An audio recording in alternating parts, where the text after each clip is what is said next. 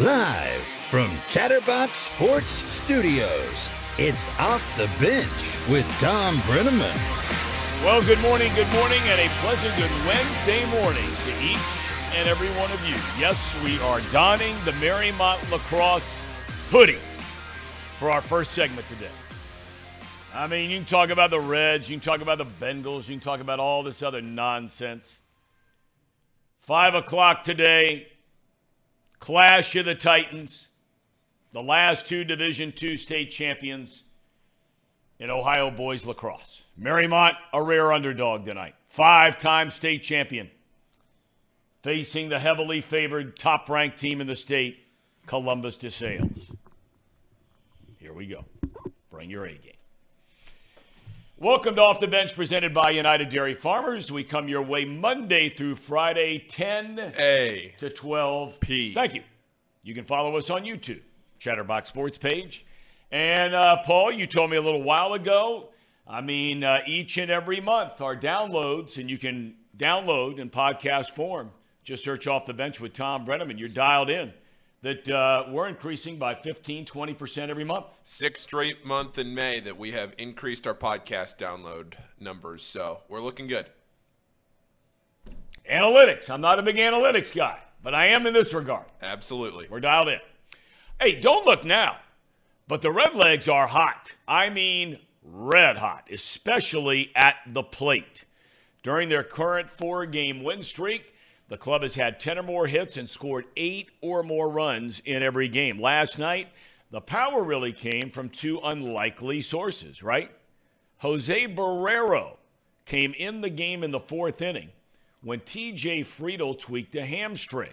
He clubs a mammoth grand slam in a 5-run 7th. And then there's Will Benson. The former Guardians' #1 pick had 2 hits all year, had not scored a single run, not one. They sent him back to the minors. They bring him back up. Last night he's in there, has 3 hits, scores 3 runs, and everybody had to hold their breath at the end because Boston almost pulled it out. 9-8 the final. We talked about Ben Lively, his last start. This guy has been fantastic. The one-time highly rated Reds prospect went 5 2/3 innings, allowed 4 hits, no runs, struck out 6. He has won games in back-to-back starts, his first wins as a starter in the big leagues since 2017. Game 2 tonight at Fenway Park. Luke Weaver starts for the Reds. He'll be opposed by James Paxton. Hall of Famer Marty Brennaman will be here to talk about the Redlegs in just a couple of minutes. Diamond Sports Group, you know them as Bally's, has decided not to pay the San Diego Padres their rights fees money. This is a monumental development as the team's broadcast rights revert to Major League Baseball starting tonight. The team's games will be streamed. They'll be supposedly on different cable channels. Now, like the Reds, the Padres have ownership in their local Diamond Sports or Bally Sports and are not a part of one lawsuit, but a separate lawsuit will be heard by a judge today in Houston that does involve the Reds, along with the Rangers, the Guardians, and the Diamondbacks, where Bally's is claiming it should have to get a break on the rights fees and not pay what they're contractually obligated to pay because really, forces have changed since signing the deal in television. Stay tuned. This is big stuff. Later in the show, speaking of big, an extended interview with baseball super agent Scott Boras. Lots of football news. Bengals receiver Tyler Boyd showed up yesterday at OTAs, said his injury in last year's AFC Championship game cost the team a win. Boyd, you may remember, in the first quarter had 2 catches for 40 yards before suffering a thigh injury on a 24-yard completion. He said he tried everything to halt the pain, but could not get back to full speed. Despite being overshadowed by Jamar Chase and T. Higgins, Boyd ranks 5th in Bengals career receptions, 9th in receiving yards. He is entering the final year of his contract. Cleveland quarterback Deshaun Watson said he'd love for his current team to make a run at his former teammate, DeAndre Hopkins. You may recall the three-time Pro Bowl wide receiver was released by Arizona last week. Hopkins and Watson had monster seasons together in Houston, especially in 2020, when Hopkins caught 104 passes for over 1,100 yards. Anderson High School alum Andrew Norwell is on his way out of Washington. A report out of D.C. said Norwell will be released once he passes a physical. The one-time Pro Bowl guard with Carolina entered the league as an undrafted free agent out of Ohio State in 2014. FC Cincinnati plays in the Lamar Hunt Open tonight. Oh, yeah. We'll play in New York. The MLS leaders will get back to their real schedule this weekend in a home game against the Chicago Fire. Speaking of fire, always bringing the fire. What are you donning there, Dad? What's that big league pullover you have? You see it, man. They're celebrating tonight's big matchup in Dayton. The Marymount Warriors in the Final Four tonight against St. Francis de Sales of Columbus. 5 o'clock start time. We invite anybody who likes lacrosse or has a rooting interest to show up at Chaminade Julienne High School, 5 p.m. They start, and it should be a great game. You know, I don't know, and I meant to ask the guys here, did you have a chance to watch it all? And I don't necessarily bring this up because, you know, your grandson, my son, plays lacrosse. Did you watch any of the college Final Four or the national championship game over the weekend? I did not. I watched a couple of games during the regular season. I watched Notre Dame and North Carolina play a few weeks ago, and of course Notre Dame wins the whole thing. It's really interesting if you've watched a lot of high school lacrosse to watch some of the better teams in the country play on a collegiate level, because it's you talk about a fast-paced game. As fast as it can be in high school, it's incredible in college. Somebody just told me the other day that there is some, I don't know if it's on Netflix or wherever it is, that there was some documentary done on Wayne Gretzky. And people may not know this, but the national sport of Canada is not hockey. The national sport of Canada is lacrosse. And he was asked in this documentary, he said, did you ever play lacrosse? He said, yep. Played till I was 15 years old, and I could not take it. I got the snot beat out of me every single time I took the field, and I said, I'll never play again. He was dead serious, said, we'll never play it again, and quit when he was 15. You watch those college guys. That's one of the most exciting sporting events that I have seen in a long, long time. The two semifinals went into overtime, and then the national championship game was the first ever national championship for Notre Dame. It was just, it was unbelievable to watch. All right, anyway, most of the people here want to talk about the Reds. I don't know about you. I certainly never saw this kind of offensive production coming from this team. They're not necessarily hitting many home runs, but when it comes to scoring runs, they're ranking in the roughly top 12 in the league. Are you as surprised as I am?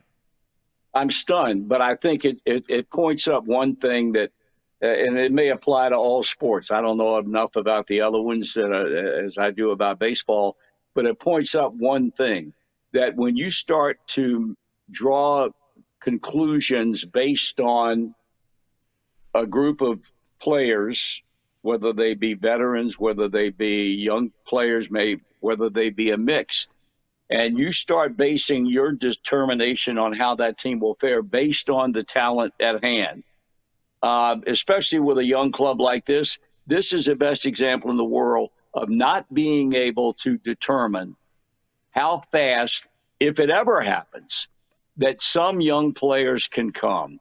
And I use this club as the Spencer Steer is a great example. Who knew what this kid was going to do? Nobody knew. They got him in a trade from Minnesota. He's become a solid, big-time baseball player. And I don't think that what he's showing right now is a fluke. I think that he's established himself now. He's comfortable. And you can name a bunch of players. The Fraley kid, the Friedel kid. Of course, India is a strong example of leadership on this ball club. The list goes on and on and on. And a kid that pitched last night, Ben Lively, and I say this with the most incredible reverence for the late, great Tom Browning, because as he was back in the day, the first person, Tom, was to tell me, to alert me to a young man by the name of Johnny Cueto, who I'd never heard of. He was in the lower minor leagues with the Reds.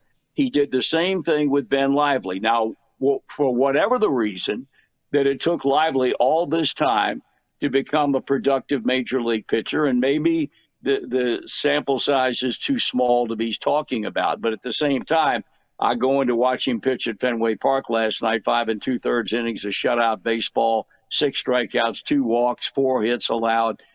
He was very impressive. And this kid, he may be a fluke. It may be an indication of what's still to come. But my point is, it's hard to judge a team, and I'm as guilty as anybody. When I looked at this roster coming out of spring training, I said this club's going to have a hard time. It's not had a hard time, or if it has, it's overcome that with a tremendous game-by-game approach that has involved everybody almost. Now, last night, the bullpen was a disaster, almost giving it up in the 9th inning. But this club, fortunately, is in, and I say this, and I think the record would bear me out, the worst division in Major League Baseball. 4.5 games separate front-running Milwaukee from last-place St. Louis. Pirates are a game back. The Reds are 3 games back. Cubbies 4, and the Cardinals are 4.5.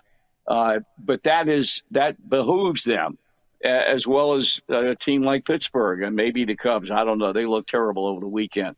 But what they've done is really exciting. It's a fun team to watch play when they're playing well, and they certainly were impressive last night from an offensive standpoint at Fenway Park. All right, look, you scolded me a little bit. I felt like I was, 11, 12 years old again. When I asked you either last week or the week before about changing your expectations now a little bit based on what you just said. The Brewers are coming to town this weekend. They're the first-place team. I don't think anybody in his right mind would have thought the Reds might have a chance to play in the first weekend of June against the Brewers with a chance to get in the division lead. So, look, they've got all these prospects, and we know, that the number of them that are really going to hit it remains to be seen. But, correct. If you've got 14 or 15 of them down there, I mean, you're not even going to consider the possibility of going out and swinging a deal that could change the look of your team to contend? Well, no, I don't know. That's if they're going to stick by their guns financially, then that's not going to be a subject that will come up as you move toward the trade deadline at the end of July, and whether or not you're going to invest money in all likelihood on the short term because you're going to be trading for a player who probably will not be with you after 2 months or after the end of the season. I don't know. That's hard to determine. No. And then the determination would have to be, what area are we looking to improve in? For me, I still maintain that they do have some pitching problems. I don't think that can be denied, although Hunter Green's performance the other night was brilliant. I still think their bullpen is very suspect, and I still am concerned about how strong, from a physical perspective, this starting rotation can maintain when you're constantly going to your bullpen in the 6th, 5th, or 6th inning. I just don't understand how that works out. But I think the question you ask is certainly one that has to be considered in light of where they are right now on this day. And the fact that, as you say, they've got Milwaukee coming into town for the weekend. with a chance, if they can finish things off tonight and tomorrow in Boston before heading home to take on the Brewers. I don't think anybody would have asked that question. I agree with you 100% when this season got underway on that Thursday in late March. That come the first weekend and the first week in June, they were battling for first place in the National League Central. All right. I think it was Trent Rosecrans who wrote the article in The Athletic yesterday. We discussed this topic at length, and as I was bouncing around town and doing things yesterday afternoon and last night, it was all over every talk show here in town. Trent laid out, what'd you think about trading India? A lot of talk about De La Cruz. Drum seems to be, pounding louder and louder and louder to get him up here based on what he's doing at AAA, which, now all of a sudden you might consider De La Cruz being your shortstop, moving McClain over to second base. What would you do at third? Blah, blah, blah. Would you consider trading India? Yes, I would consider that. They're going to have real problems, and these are good problems. These are problems you always talk about. You'd rather have this type of problem than have the other kind of problem. Because you can also, if you're going to talk about that, you also have to consider what the hell's going to happen to Spencer Steer when Joey Votto, if he ever comes back. I mean, this kid's been one of those offensive leaders on this club. What are you going to do then? If Votto comes back, whenever that might be, and they're naturally going to put him at first base, they're not going to not put him there. But this De La Cruz thing, and I really truly believe, Tom, and of course they would deny this, but I believe that he's staying in Louisville right now because they don't know what to do up here with him. If they had a spot that was clearly evident, he'd be up here today. And he'd be installed just like Matt McClain was. They have a numbers problem, and it's a good numbers problem, but it's a problem nevertheless. And it's a problem that can affect the chemistry of this club. And the chemistry appears to be incredibly good. All these guys are pulling together as one. And I think, for me, chemistry has always been more important in baseball than it is any other sport, by virtue of the number of games that you play. They've got hard decisions to make. They've got to figure out, and I noticed today David Bell said that Jonathan India is working incredibly hard to become a better second baseman, and I believe that he probably is. Mm-hmm. I think he certainly played better second base lately than he did leading up to the last 10 days, 2 weeks, whatever the case might be. And I think that the fact that he's working diligently on a daily basis to improve himself on a defensive standpoint enhances his situation. But I would certainly have to consider, at the end of the day, that question has to be asked, and I'm sure it's being determined and discussed in the upper echelons of this organization from a baseball perspective. What the heck are we going to do here? Yeah, I mean, I just find this whole thing fascinating because, then you have a guy like Senzel. Now, I made the comment on the show here yesterday. Look, everybody has a back of a bubblegum card, okay? And his will tell you that he has been unavailable to play to no fault of his own more times than not with, injury after injury after injury, serious injuries. He had, surgery during the offseason. But all of a sudden, he's playing well. Everybody feels like he's your best player at third base. I've heard Jeff Brantley say this over and over and over again. He's the best defensive third baseman on the team, and offensively, he's doing some nice things. But, I mean, I said it yesterday, I would be shocked if the Reds looked at him as being a part of the future. Do you agree with that or not? 100%. You can say all the nice things you want to say, and I don't disagree with that.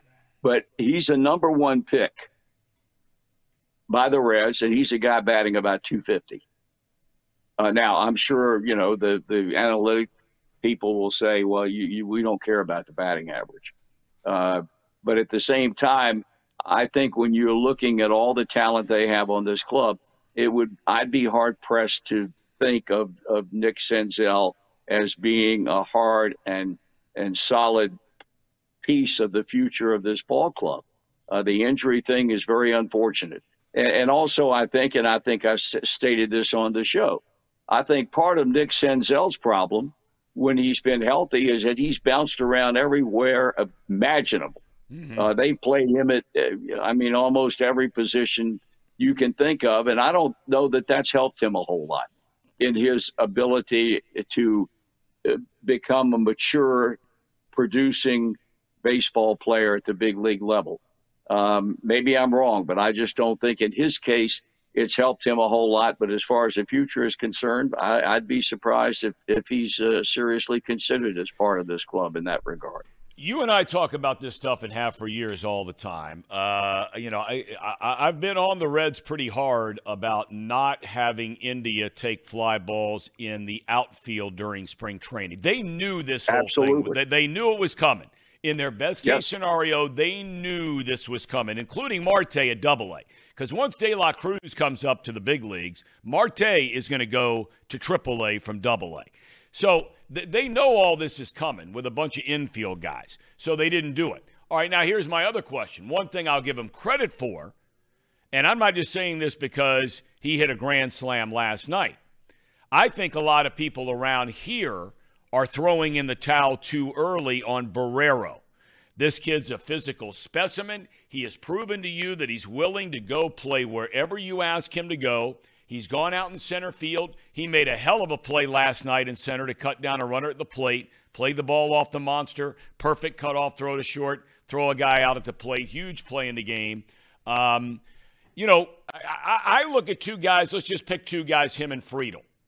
Now, Friedel has played better than Barrero. There's no doubt about that. But here we are again with Friedel just coming off the injured list, and now he's hurt again. I would like to see an extended look in center field Barrero before I throw in the towel on that. You buying that? Not really. No? Okay. I think this club is the number one club in baseball to hang in on guys long after they prove. I mean, so he hit a grand slam home run last night. Now, you know who else you're talking about when you talk about that stuff? You're talking about Akides or Aquino.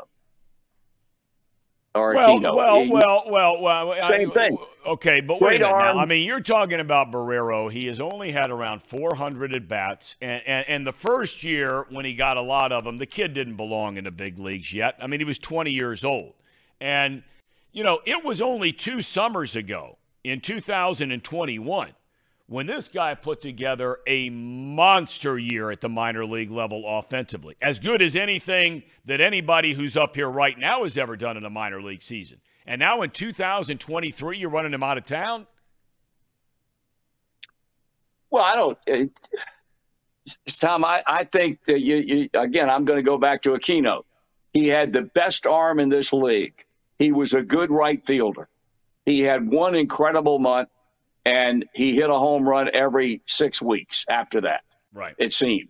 Everybody's getting all excited about the grand slam last night. And I will be the first to admit that ball left the bat and got out of the Fenway Park and hit that light standard faster than anything I've ever seen in my life. And I agreed with what Chris Welsh said. The ball would have been in the street had it not hit the light standard. At the same time, he's batting about 245 or 250. I know about the defense, and I think the kid has the physical attributes to probably play out there. He's got a good arm. He can never go back into the infield. He was a terrible shortstop. I just think he's going to get caught in a number situation. They will probably continue to play him in center field because there is nowhere else for him to play at the moment. Now, when De La Cruz comes up here, I don't know how that's going to impact Barrero, but I would give Barrero till the end of the year, and if he doesn't show me anything more than what I've seen from him from a big picture standpoint, I'd figure out some way to let him go somewhere else next year. Well, the thing is that if unless they're willing to, approach India to move to the outfield or whatever they want to do. De La Cruz they could go to and say, hey, the outfield. Right? Any of these guys, right, that are good enough athletes to do it. But the one area where they don't have a lot of big-time prospects at least at the higher levels that are going to be an impact on this club in the next year or two, is in the outfield. So, you've got Fraley, and you've given him a chance. He's done a nice job. You got Friedel, who's a little older. Took him a while to get up here. They don't have regular guys out there in the outfield. So, maybe Barrero can show enough where they start looking around at the rest of the guys in that outfield and they say, well, he's young, he's cheap, he's talented, and who knows? Maybe we stay with him and give him a flyer and forget about him, as you pointed out, ever going back to the infield.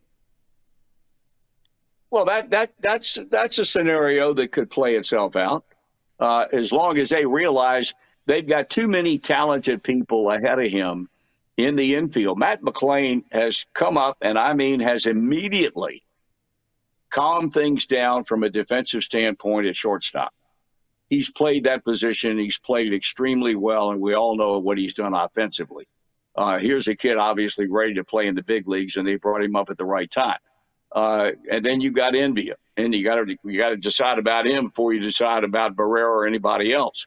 And you got Steer, who's at first base but also plays at third. You've got Marte, who's, as you said, going to be moved probably AAA when they bring De La Cruz up here. And the list goes on and on and on. You're right. They do not have three people that they can say, well, so-and-so is going to be in left, so-and-so center, so-and-so right. Daily deal. They move people around all the time. But I think David Bell loves to do that anyway. I think if you took that away from David Bell, he'd be the most depressed person on earth. He loves to shuffle lineups and play people in different positions and all that kind of stuff. So you may be right about Barrero. They may decide, look, this kid has shown us enough defensively in center field, and his baseball instincts appear to be very good. We're going to stick with him longer than we will with anybody else, and then decide what they're going to do at the corner outfield positions. That could work in Barrero's favor. I think that's the one thing that would work in his favor. Shifting gears just to the baseball business side of baseball, I mentioned in the monologue about how Bally Sports, Diamond Sports technically under the umbrella of Sinclair, the parent company, came out point blank yesterday. And, they didn't mince any words at all. A, we're not paying our rights fee. B, we're losing money on this deal. When that contract was signed, the landscape, as they describe it, was very, very different in television and the way people watch and how they watch than it is now. We're losing money. We're not going to do it. Start with that. I've been saying on this show, Dad, for 4 months during the offseason that this was going to be the single biggest story in sports before this calendar year is over. Not only for baseball, but basketball, the NBA, so on and so forth. Do you think this is the first step of many where this is going to happen? I do. This is the first domino that's going to fall, and then we'll find out when the dust finally settles. And I really believe that the dust will settle fairly quickly. When I say fairly quickly, I believe that by opening day in 2024, this whole thing will have been determined. I don't think it's going to be a long work in progress. Because, for a lot of reasons, most of which is the fact that there's too much money involved. And I think Major League Baseball has already gone on record and said, hey, we'll jump in an emergency, as they are now doing, I guess, beginning tonight with the Padres, right, to handling, the TV situation in light of the fact that Diamond Sports has bailed completely. But they're not going to do that forever. That's not going to happen forever, unless they can figure out a way where they can make a whole ton of money, which they probably can from a streaming perspective. What I don't understand is how Diamond Sports or Bally or whoever you want to call them can go into court and say, we should not be held accountable for that contract that we agreed to pay these teams X number of dollars on an individual basis a year, because it's not worth that anymore. A contract's a damn contract. And I think a court of law would hold that up and say, hey, you signed this paper. Nobody put a gun to your head. You got to pay. Well, they're going bankrupt, so that takes care of that. But I think the contract situation is something that makes me scratch my head and wonder what's the sense in even putting your name on a contract to begin with when it comes to situations such as this.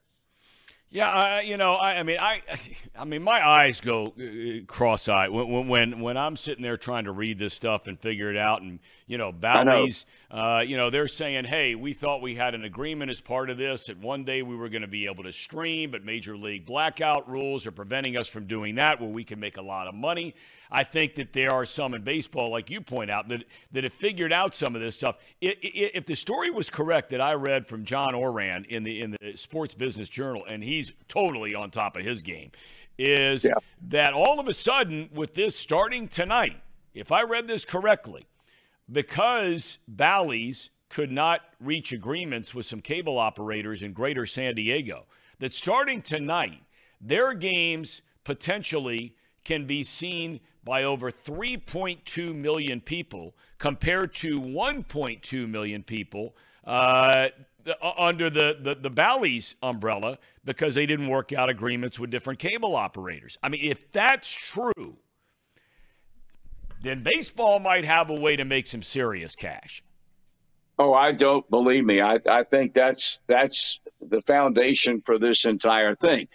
I don't know. Maybe baseball in its incredible wisdom in this regard looked down the road 3 or 4 or 5 years ago and said, hey, this is going to be where real money is going to be made. Let's just sit back and wait and see how this whole thing plays out. Mm-hmm. And then if the time is right, we can jump in there and we can be the entity that reaps the benefits financially from the streaming of professional sports.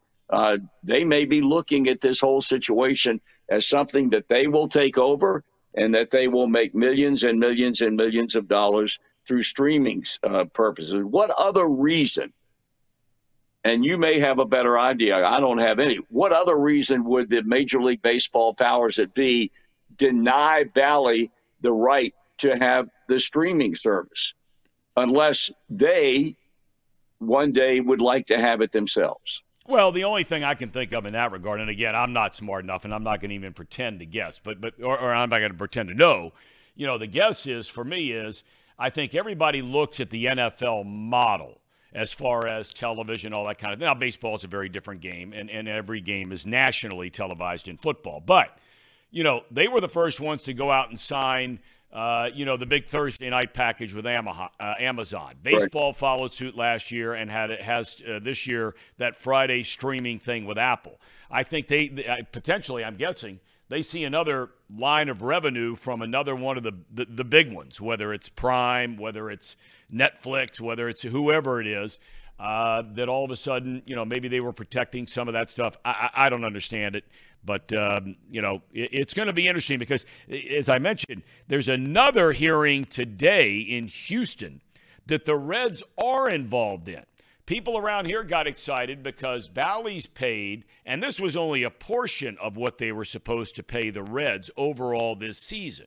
It was their first installment of payments, which they made about a month and a half ago. But now all of a sudden, Bally's has this deal with the Reds, the Rangers, the Guardians, and the Diamondbacks, where all 4 of those teams are scheduled to get another round of payments here sometime soon, and Bally's is saying it ain't happening. Well, I mean, you're right. I think the Reds are due. I think they're due another payment in June, and it'll be interesting to see if Diamond/Bally answers a bell and sends them a check to cover the monthly payment that they owe leading up to that particular period of time. I don't know. There's so many things available or involved in this whole thing that could, if one domino fails to fall, it could change a whole pattern of the way this thing is going to end up. But I simply can't believe that looking down the road, going into 2024, that this thing will still be up in the air and still be the elephant in the room. Maybe from a legal standpoint, it will and will be for a long, long time. But I just got to believe that Major League Baseball has been planning for this eventuality for quite some time. I think they hired 2 people who some months ago that have been involved in televising local sports on a local or statewide level, as well as streaming.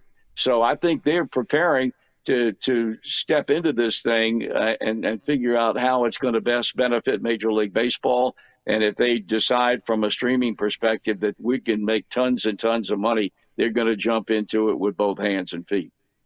All right. Well, we've kept you a long, long time. Appreciate it very much as always. Great to see you. I'll look forward to seeing you a little bit later on this afternoon. Correct. We'll be right there, pal. Hey, by the way, this is Casey's last show before the wedding bells ring this coming Saturday. Now, if that's the case, let's see, today's Wednesday. I imagine then that maybe tomorrow night he'll go out and get lit up again and have a big party, a 48-hour party. That is, he does it tomorrow night, be 48 hours roughly before he ties the night. So he'll say, hey, let's get Paulie and all the boys together, and we'll reenact what we did at my bachelor party. Right or wrong, Casey? Sounds good to me, Casey. All I'm right, in. let's do You it. don't have to convince me. Yeah, let's do it. Get everyone else that couldn't come. You just say the word, Marty. Come on. Twist my arm. We'll meet you down at the That's banks. a great idea. Casey's face lit up like a Christmas tree. Yeah, and then he badmouths his best man for who organized the whole thing. We asked for a rating. He gave the guy an 8. The guy was a 10+, and Casey gave him an 8. So, maybe somebody else will organize it because he ain't doing it. I don't blame him. I wouldn't. You don't appreciate me, then I don't want anything to do with it. That's exactly right. I quickly changed it Doesn't to matter. a 10. When you I changed were it to a asked 10. the question, you gave him an 8. You were asked the question. Then you backpedaled. You felt bad. And I'm surprised he's showing up Saturday, to be honest with you. But that's just my opinion. All right, Dad. Love you. I'll see you tonight. All right, Tom. Love you too, pal. Have a good day. Yeah, you too. All right, Marty See you, Brennaman Marty. right there covering everything Cincinnati Reds. Reds are hot, Tom. Yes, They are hot. I give it up. They're playing great. I mean, boy, how many of you now? I got to tell you, I had it on. We had a lot going on, and it was whatever it was, 9-2, and then it went to 9. I don't know, whatever it was, and it's a 9th inning, and I just turn it off, and I get up this morning and I'm getting ready for the show. And I see 9-8. I'm like, there's no way that's right. 9-8. Yeah. And the tying run was at third. Yeah. Thank God for Alexis Diaz. All-star. Well, there's no doubt. No doubt about it. I don't know how many Reds. Luke and I were talking about this last night. I don't know how many Reds are going to make the All-Star team this year. But if there is one guy for sure, and they have to take one from every team, if you have to take one guy on this team, it is without a doubt Alexis Diaz. Absolutely. Yeah. I mean, it's going to be hard for Steer. He's right there in the hunt for the Rookie of the Year award. He's got to keep going. He's got good competition there for that award. But, he's not going to, as a first baseman, that's mighty tough. Damn near impossible. Because you got some juggernauts over there at first, in both leagues. But, India, I haven't looked at some of the other second basemen around the National League. If he keeps playing the way he's playing, he's got a shot. And that's pretty much where it starts and ends. Had McClain been up here sooner, obviously, he would have a chance. But that's not happening. Okay. All right. People saying to extend Diaz. I'm not extending anybody. Nobody. Go play. Speaking of, we're going to take a break. And when we come back, we were talking about this here today with Casey and Paul and Jacob Tissett, who's interning with us this summer. The difference between Tyler Boyd and Jonah Williams. Did you read the comments yesterday made by Tyler Boyd? I'm not so sure that a PR firm could have written it any better than the things Tyler Boyd had to say yesterday when he came in for OTAs. He knows what's going on, and he addressed it. He laid it right out there. I know I'm behind in priority getting paid an extension of a contract. His contract ends at the end of the year. He said, I know that. I know Burrow's up. I know T. Higgins is up. I get it. But we'll talk about some of the other things that he said yesterday in really what was the first time he's done any interviews with anybody since the AFC Championship game when he got hurt. Ham and Eggers, Mr. President, by all means. It's that time of the show, the Ham and Eggers. These guys are great, trust me, I would know. I introduce all the best segments. Before we get into any advertisements today, make sure you like the stream. Look, we have 121 people in here watching right now. Go down there, hit that like button, share it. We have Scott Boras coming up at the top of the hour. It's going to be a great interview. You know it always is when Tom's doing an interview. So go make sure you like the stream and share this around so we get more people watching. Subscribe to the channel. Do all that good stuff. We're at 35 likes right now. Let's get it to 50 before the interview. We could probably do that. Let's get it to 50 before the interview. Come on, everybody. We're going to talk about the Bengals, too. And the Bengals Report is brought to you by Encore Technologies. Encore Technologies provides IT solutions for a data-centered world with a suite of services from mobile computing to desktop to data center, supporting both centralized and work-from-home computing models to improve efficiency and productivity. Visit Encore.tech. The path to innovation begins here. There's also a new premium alkaline water out. It's right in front of us. It's Pani. Pani uses natural limestone filtration, unlike the artificial processing that many other brands use, and the result is a healthy alkaline water that is the best tasting water in the world. You can visit their website at paniwater.com. That is P-A-H-H-N-I water.com.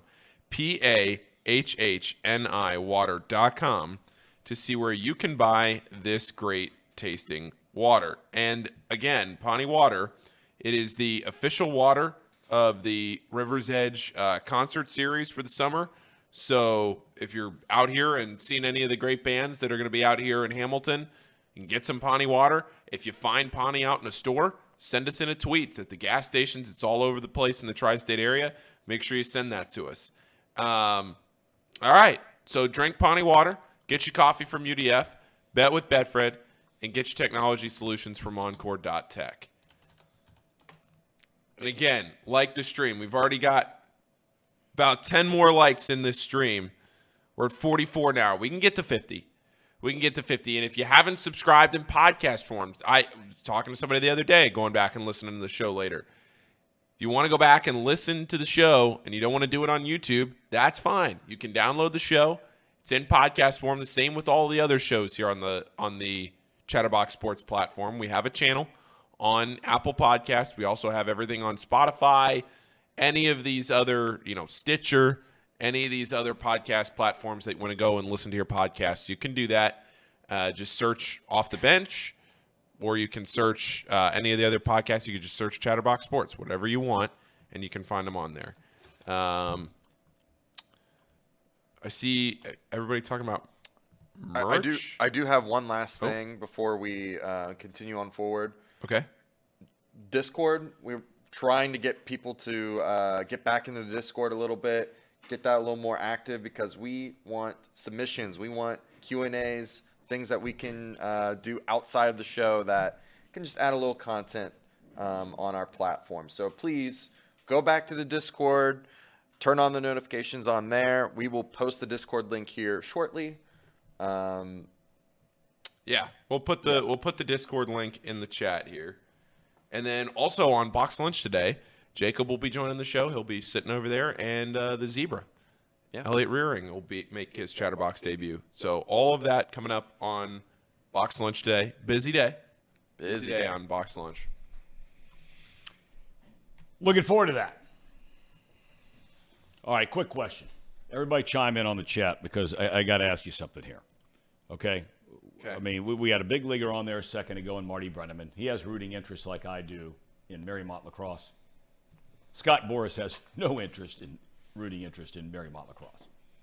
Do I keep the hoodie on or I go make a quick costume change? No, you keep that on. Stay true to yourself. Who cares what he thinks? I'm just curious what you think. I'm asking your opinion. Now, I want an honest answer. You could explain the hoodie to him off the bat if you want. Okay. All right. but it's your son's senior year playing in the state Final Four. I think he'll understand. Yeah, I agree. All right, everybody's saying keep the hoodie. Okay. I think you have to keep the hoodie on top. Okay. All right, fair enough. How often does your son play in a state Final Four in his senior year? Well, only one time in his senior year. This is right. his third straight trip to the Final Four. Not bad. Got to bring home the trophy. Got to go get him. Got to go get him. All right, speaking of go getting him, you got some sound there from Tyler Boyd. Did I see that? I do. Okay, what is? Let's just put it up. We'll figure out what he's talking about. Let her rip. This is my home for now, and I just ain't going to worry about the unexpected. I'm here to finish this year out, and whatever happens, happens, but I know we have a very, very high chance of making the Super Bowl and even winning, and this is where I want to be, whether I come up with a new deal or not, I got to just go out there and I'm going to be me, I'm very appreciative of them still wanting me to be around and knowing that they don't want to trade me and things like that, but, at the end of the day, I just got to help guys get better, we ain't going to be playing ball forever. I might not be here forever, but, I'm always love this franchise, and I'm always be a Bengal. This is my home.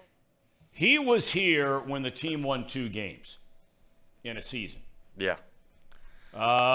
He is, for all intents and purposes, he is the elder statesman at only 29 of this franchise. And everybody agrees that has watched Tyler Boyd. Now there's a guy that would be on your Nut Cutter Nation team. That guy is a gamer. He has played through some unbelievable injuries in his career, and he just keeps on going. A couple of years ago when he broke the finger and the thing was like sticking out of that was last year. Yeah. And goes in, surgery, fix it up, bam, right back out there.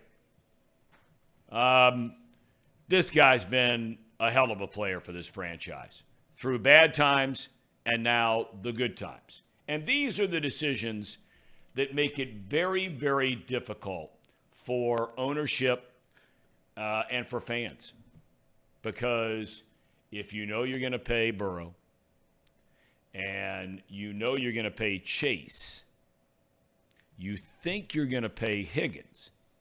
And I say think because I don't think that's a slam dunk. I could be wrong. But Boyd's contract is up at the end of the year. You just drafted Jones.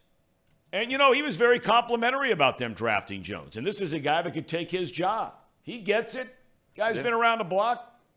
He lays it all out there. He says, I want to be here. I don't want to be anywhere else. This is my franchise. I love the place. And I love that we're competing and we're winning. And now we're a franchise that people look at. And they're like, whoa, we're playing the Bengals. Better bring our A game. What are your thoughts, Casey, as Mr. Bengal of this studio? Yeah, I really like Tyler Boyd's leadership. I like what he's done for our team. He's always been a team guy. In the future, this year is one thing. I think he should play his hardest this year, obviously, because he needs to get a contract somewhere, right? And being the third string guy, it's hard to get what you want. He might not get that 1,000-yard season. He might not get that top money. But that's definitely what he deserves. I think he is just as important to the equation in our offense as Jamar Chase or T. Higgins. I think that when they're all out there together, we are at our very best, and we play our best football. When one of those guys gets hurt and they're out of the lineup, you see a significant – you don't see a terrible dip in production, but you see it. Yeah. And it's not what it could be when he's not in the lineup. And for Boyd to be almost admitting and being so selfless and saying, I'll always be a Bengal when he knows he probably won't be a Bengal next year. I just love guys like that. Love guys like that. Well, now that's juxtaposed with your guy, Jonah Williams. Absolutely. Who I cannot stand already. So. Wow. That's big. Paul, are you in shock sitting next to him? I mean, is stuff like vibrating over there? I know. You okay, Casey? I just hate Jonah Williams conversation. It's old. I thought you were about to say you just hate Jonah Williams. Oh no, I'll never do that again. I mean, I have my opinions on Jonah. I think he values himself too highly than what he actually is, what he can actually do on the field, and I think that's where I get my frustrations with him. I think the difference between the two of them, right? Tyler Boyd knows his worth, but is selfless enough to take that team-friendly approach, where Jonah Williams doesn't know his worth and takes a un-team-friendly approach. And so it's just, yes, they have somewhat of the same mentality. They'll play hard for their team. But when push came to shove, Tyler Boyd is actually what the makeup is, and Jonah Williams is not what you want, right? Jonah Williams should be out there trying to compete for the right tackle spot. He should be. I agree. And I hate talking about like the contract numbers and whatnot between a left and a right, because those numbers have just in the last couple of years. I mean, it almost doesn't make much of a difference between the right and the left. You might make the same amount of money that you were going to make at left as right, especially for Jonah. He's not a top-end tackle by any stretch of the imagination. No. So that, to me, I'm not a fan of it. And the fact that he's not there and he knows that there's other options there that could compete and take that spot, it doesn't put him in a good position anyways. Like, he might not start regardless of what his contract is. I really don't think the staff is going to say, well, he makes $12 million, so he should be playing. When they've got La'el Collins there, they've got Carmen there working his ass off. It just doesn't make sense to me. I don't think the money is the reason why he's going to start. It's going to be because he's the right fit there, but there's just no way that's going to happen. Well, I would agree with you as it pertains to if it came down to Collins is not ready. Most people think he won't be, although he's looked mighty good moving around from that ACL injury late in the year. You're paying Collins a lot of money. You're not paying Carmen a lot of money. And we know you're paying Williams $12.6 million. If it comes down to Williams v. Carmen, Williams is going to get it because of money, is my belief. Now, if it comes down to Williams v. Collins, and Collins is ready to go, Collins has played right tackle, proven veteran at that position. Williams is not here trying to learn that position. I think Collins gets a nod. But if it comes down to Carmen and Williams, should Collins not be ready? And look, then you got to ask yourself the question. We've talked all the time about would they trade one of these guys, Williams being the most obvious. One thing that you can't do is spend $24 million on a right tackle. You cannot do that. And that's what you would be paying. You'd be paying three guys the same amount of money that you're paying one guy to be your left tackle. They're not paying all three. Somebody's going to go.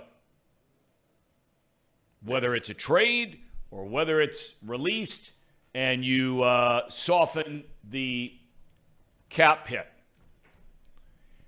But the bottom line is Williams is not here, and we've said it on this show from day one. It is astounding to me, whatever advice he is getting. And it's one thing to get advice. It's another thing to listen to that advice. I'm gonna ask Scott Boras this question today. Now, he's never been a football agent. There have been guys from football that have tried to get him to be a football agent. He wants nothing to do with it. He only represents baseball players. I think he's got like 75 in the big leagues and almost 200 if you add up guys that are in the minor leagues. And, but I would be interested just to hear, we're going to lay out as simple as possible kind of the way this thing's been handled by Williams in his camp. I'm sure he's probably, look, the thing I love about Boras is you can ask this guy anything, and we're going to ask him a lot of stuff here today. including, by the way, Jonathan India just made the move last year, left his old agent, and now has hired Scott Boras as his agent. And the talk about maybe a position change, potential trade we've been talking about. But I'm guessing, knowing Scott Boras a little bit, he's just going to say, hey, look, I don't know enough about this situation, and I'm not going to sit there and second-guess some other agent when I don't know anything about it. And you know what? He's probably right. Chris Biersack. Did any of you watch The Sopranos? That's after Succession. That is the greatest of all streaming shows in the history of streaming television, is The Sopranos. It is the best. There is a very popular character on that show called Polly Walnuts. Chris Biersack says, I am starting to rock the Polly Walnuts hairdo. I don't think that's a compliment. Type up Polly Walnuts. You've seen this character before in lots of other things. He's a great actor, this guy.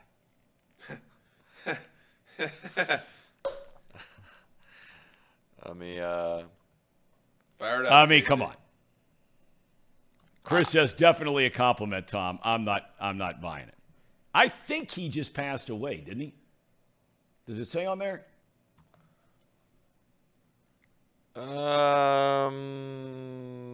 Not sure. Okay. Let's see the picture of Paulie Walnuts. Yeah, so here's the do I'm sporting. Tony Sirico. You know what? He's right. He died. I hate to say it. He died in July of last year. Yeah. What a great character he played in The Sopranos.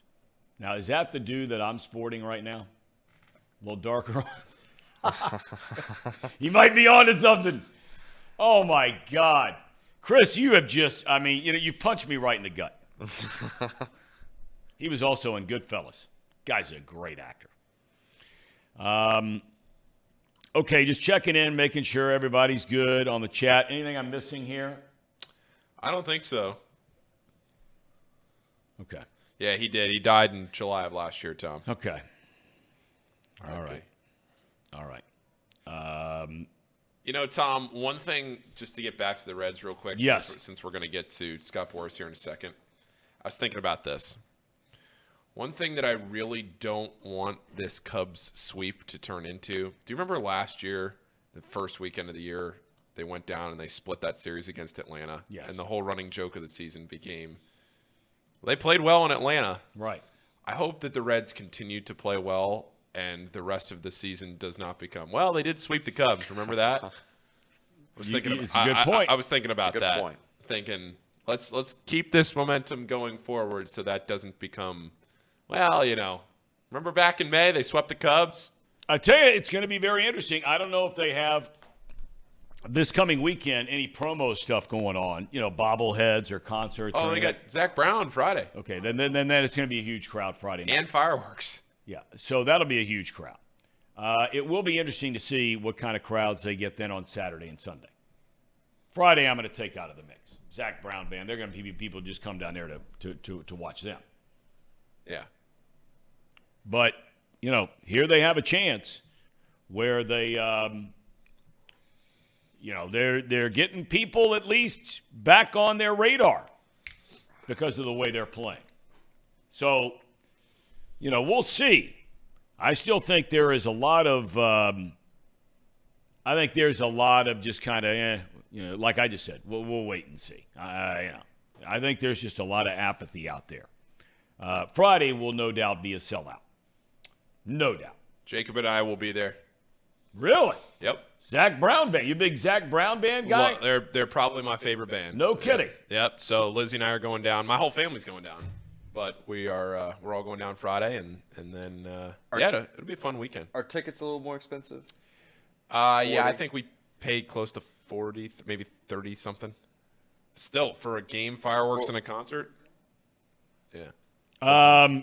Chris says that it's Joey Votto bobblehead day on Saturday. Oh, well, then there you go. There you go. Well, that means I got to go swing Did Zach by Brown there. Band sing that Chicken Fry song? Yeah. Right? Yeah. Yeah. Pair of jeans that fit just right. Right? Yeah. Right. There you go, Tom. That's a big league song. That is a great song. It is.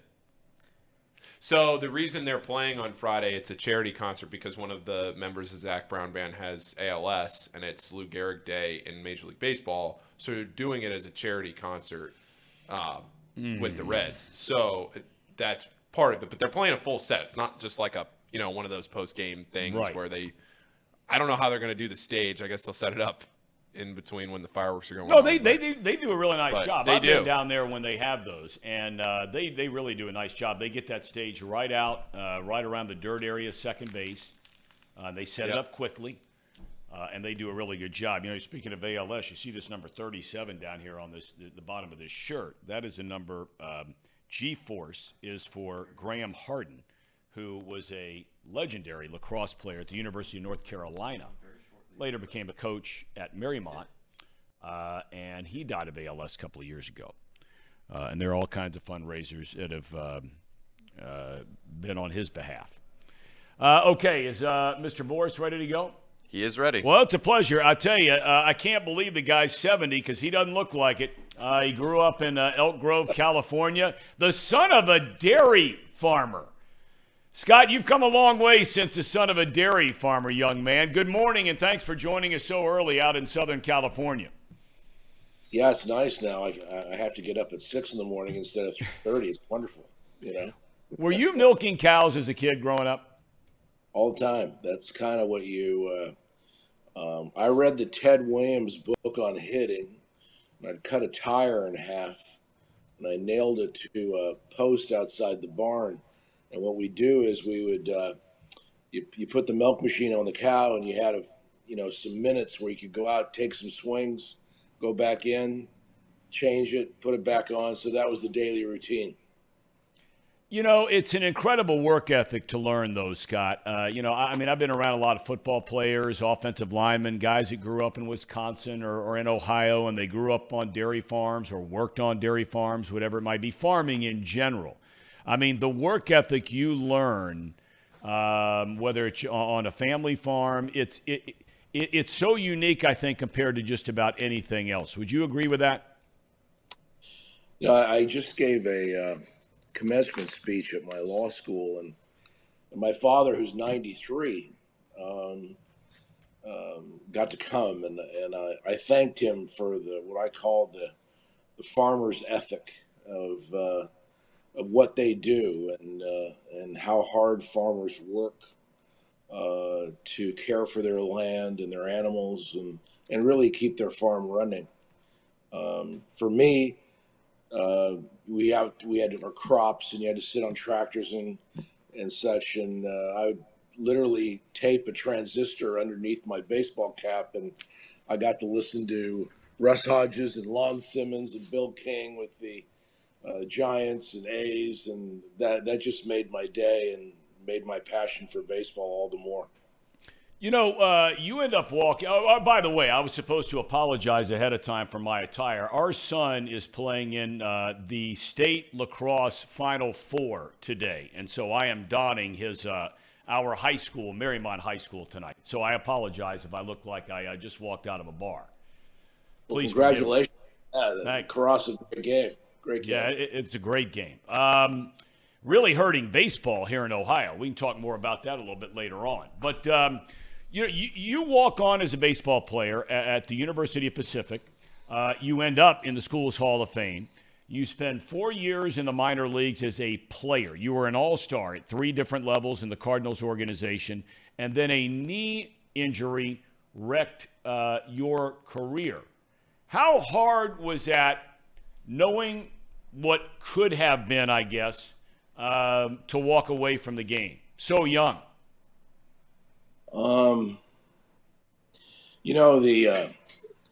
had a college professor, organic chemistry professor, Dr. Gross, tell me one time, he came out and watched me play, and things were going really good for me in college, and I was lead the team in hitting, and pro teams were interested in me, and things were going the way you wanted it to go. And he said to me, remember that what you do above the shoulders is going to have a lot more to do with your life than what goes on below. And your biggest asset as an athlete is going to be your mind. And don't forget that. And as you go forward, keep that in mind. And it was valued advice. I sat in a hospital bed after my third knee operation. And I always remember that advice and frankly, that direction about taking on and always keeping the mind active and learning. And really that's what took me to law school after my, baseball career ended. Well, it's one thing, Scott, as you know, to get advice. It's another thing to heed the advice, especially if it's good advice. You got your doctorate in pharmacy, a degree there. Then you go to law school, get your law degree. 1980, you start a career as a sports agent. Very different world in 1980 than it is right now to be a sports agent. Who or what made you decide that was going to be your career path?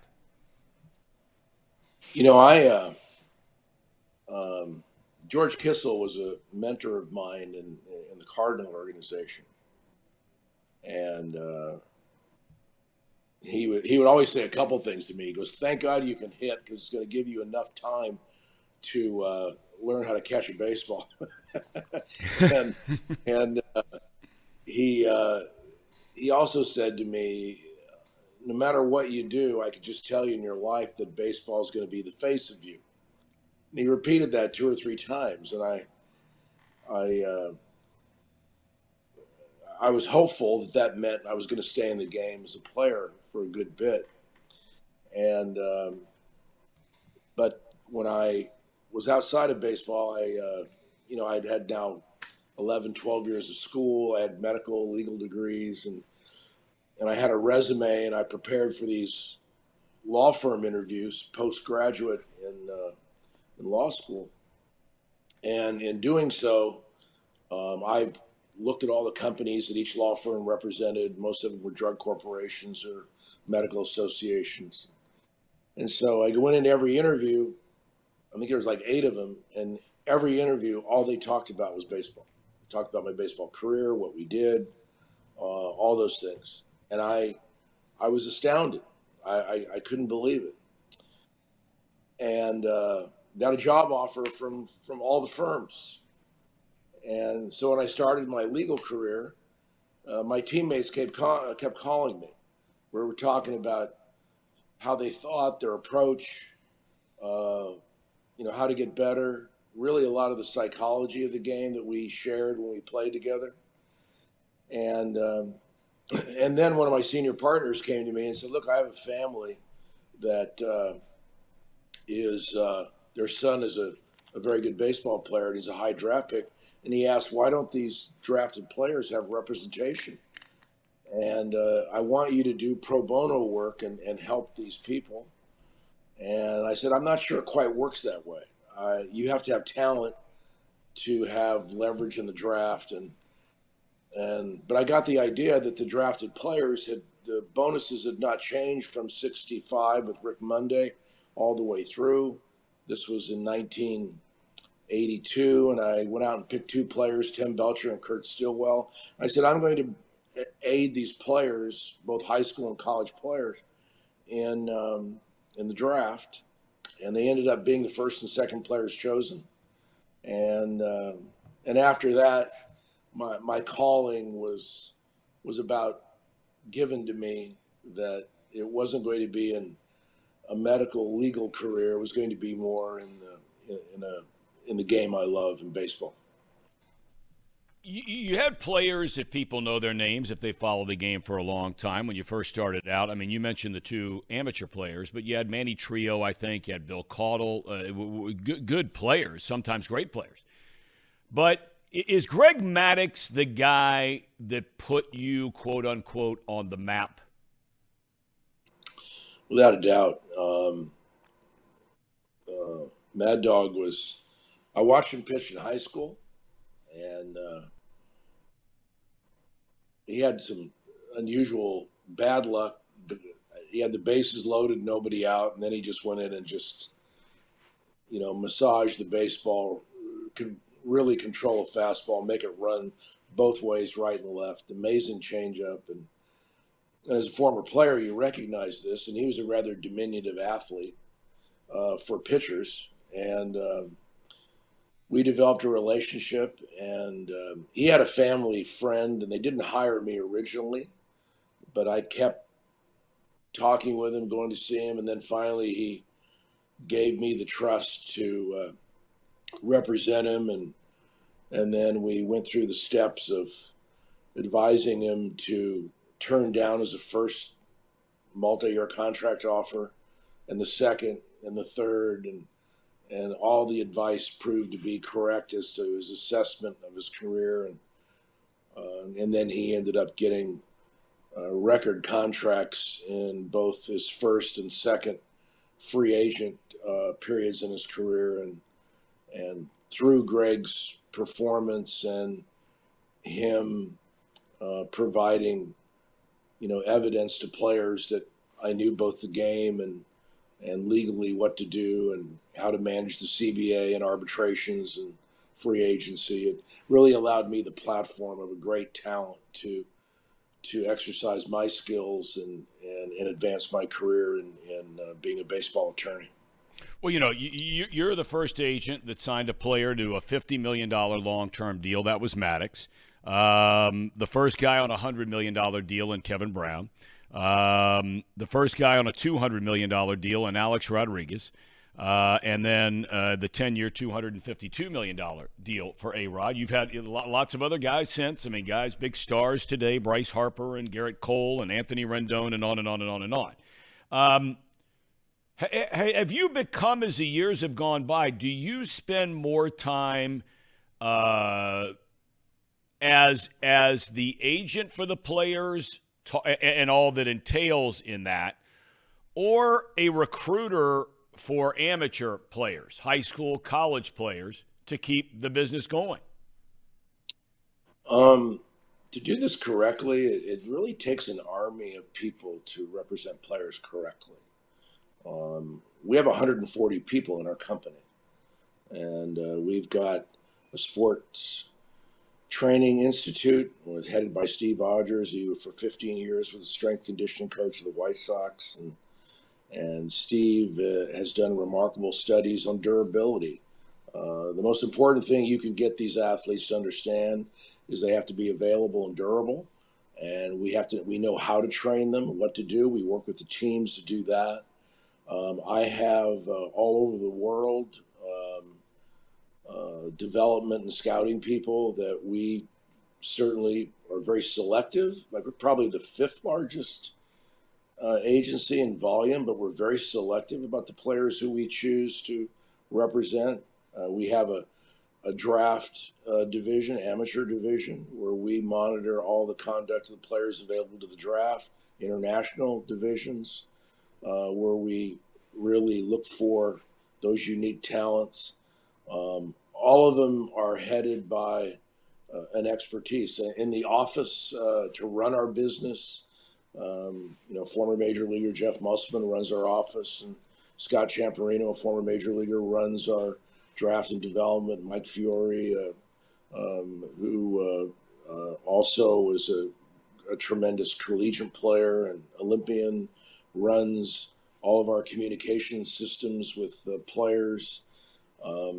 We have probably 35 people that never leave the office. All they do is study the statistical data. We create algorithms and analytic theories upon which we base our evaluative measures of what to do with the player once they are in the major leagues, and what that evaluation is like. So it's a very complex focus on, and we only represent baseball players. That's the other part. We really stay close to the industry, because when you go to a parent's home, to the home of a parent, and you're talking about their son, we want to know that what we do 24/7 is about what their son does. So It's very different than the infrastructure of all the other agencies because most of them are part of a large entertainment company, or they may do other things, their companies, PR, corporate advancement, those kinds of things. And they all have sports divisions and represent multiple sports. That is not how I choose to run our business. And we wanted families to know that Boras Corporation is really a one-stop shop for expertise in baseball. You know, Scott, you're not always the most popular guy in the room when you get together with, some general managers, some team owners, whatever the case might be. I know that that's not your job, and perhaps that's how you would answer this. But, look, I mean, there are people always when you're successful, people are going to take shots at you no matter what you do. I have always said, and we were talking about it before you came on the air today, the question was asked in this room, does anybody in sports do their job better than Scott Boras? And I looked at him after asking the question. I'm like, there's no chance there's anybody that does their job better in pro sports than Scott Boras. But it also means that there are a lot of people that don't like Scott Boras. How do you handle that? Well, it's funny, and thank you for that, Tom. I appreciate Well, I mean it. I mean, I've said many, many times, Scott. I don't even know if you remember this. I told the story on the air yesterday, and we were talking about you coming on about when Greg Maddux was still with the Cubs, and I had made some comments on WGN. And I get back to the hotel that night, and you called my hotel room, and I talked to you on the phone about it. And I thought to myself, that's the kind of guy I wish was my agent. That if somebody had something to say about him that might have any kind of influence, small albeit, on the opinions of other people, that this guy would go to bat for me that way. And I found it phenomenal and have thought so ever since. But back to the question. I didn't mean to go off on a tangent. No, I think that this has been rather generational. When I first started in this, it was back when general managers were seasoned people in the game, and they weren't used to having lawyers walk into their office and say things to them about the value of players and why.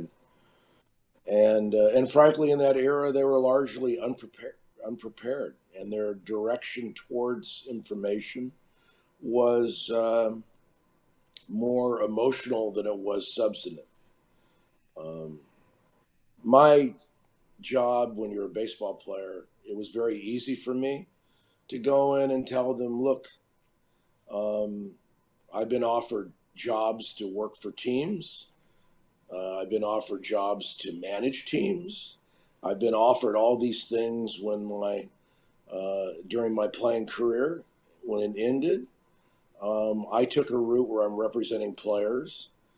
Don't think for a minute that my judgments will be assessed, evaluated, but in time, the judgments that we've made were proved to be correct. And then with that came the respect that what we have to say is of merit. And modernly, we work with teams, and the general managers do not in any way carry on a real adversarial position. There is people that may not say it to you directly, indirectly. And I always say the idea is that I owe you the respect of preparation. I owe you the respect of substantive information. And I also owe you the respect of returning and calls and being on time. And I don't care what role you have in the game. I don't care what your age is. You're in the game and you have a role, and we want to respect that role and help you achieve it as we hope you help us achieve ours. But early on, after I did my first couple arbitration cases, and I had my labor law professor aid me in the development of the advocacy for those cases, he said to me that if you continue on the path that you're headed here, and we had won our first couple cases, he goes, 95% of what's going to be said about you is going to be negative. However, your players, your clients are going to love you.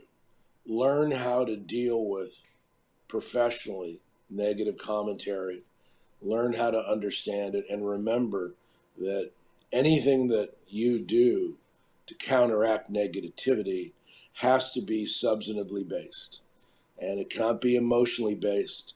And expect people to question what you do, how you do it.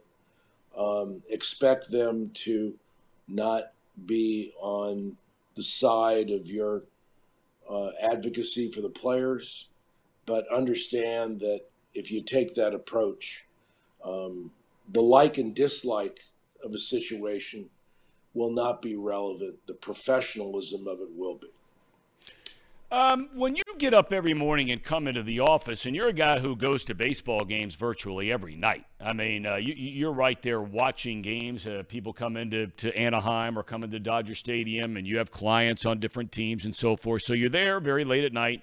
You're coming in the morning. Obviously, you're getting up to do this very early in the morning out in California, and we greatly appreciate it. But you have, I read an article. You have a staff that, and you brought it up earlier, how they assemble everything that happened the night before for every single one of your clients. How they did at the plate, how they did in the field, whatever it might be. Is that the first thing you do when you walk in the office, unless you've gotten some urgent phone call from somebody? Are you looking at that data, or what are you looking at over the course of the day? The best part of this job, Tom, is really helping players be better players.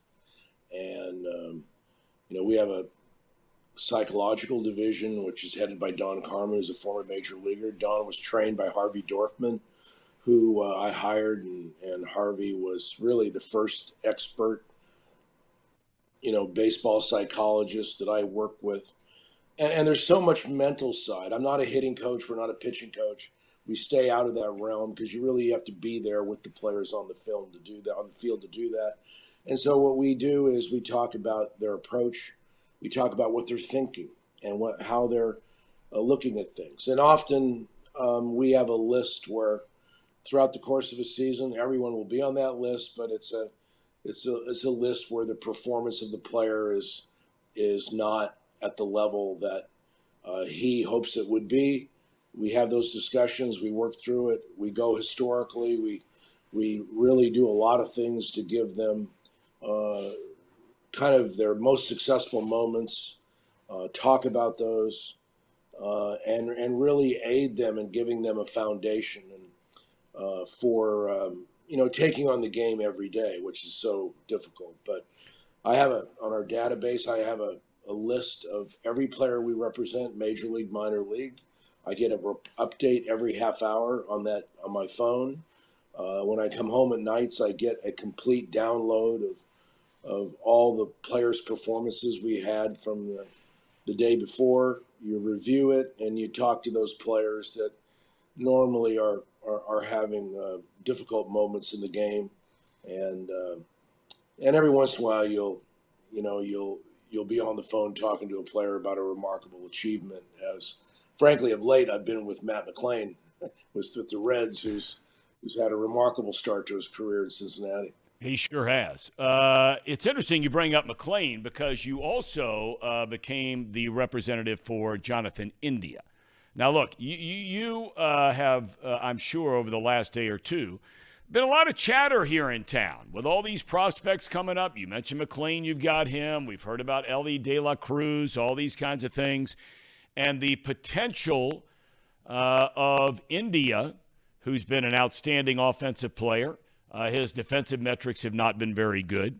That there's a possibility with a whole fleet of quote-unquote infielders that the Reds should consider asking India to move to the outfield.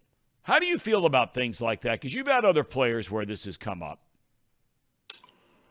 Well, the subject of defensive metrics are it's something that may take a whole nother conversation, but they're not very real to me. They're something that is almost 96% of what a player does on the field is something about the catch and the throw and the consistency of it. This idea of these range metrics that play a portion of the small percentage of what players do, and that's how we're going to evaluate an infielder. To be a player like Jonathan India and hit and play on the dirt and such is a very rare and valued asset for a major league team. And I don't tell teams what to do with players or how to do it. I do know this, that when a player is playing well and doing well, you do not interject them without proper training, without an appropriate period of time to insulate a player. I have a great player in Royce Lewis, who is a remarkable talent, and he's an infielder, and he's very athletic. And he was put into a situation in the outfield, due to an injury in a game in Minnesota. What happened? He gets hurt. And when you're doing unfamiliar things on a major league field, you have to be very, very cautious about the level of training and what you do. An outfield throw versus an infield throw, utilization of the outfield walls and the routes and paths to do it. It's just not something that you do to a player in a moment. It takes a great deal of preparation and time to do that, and then you go from there. The other thing is the preference of the player.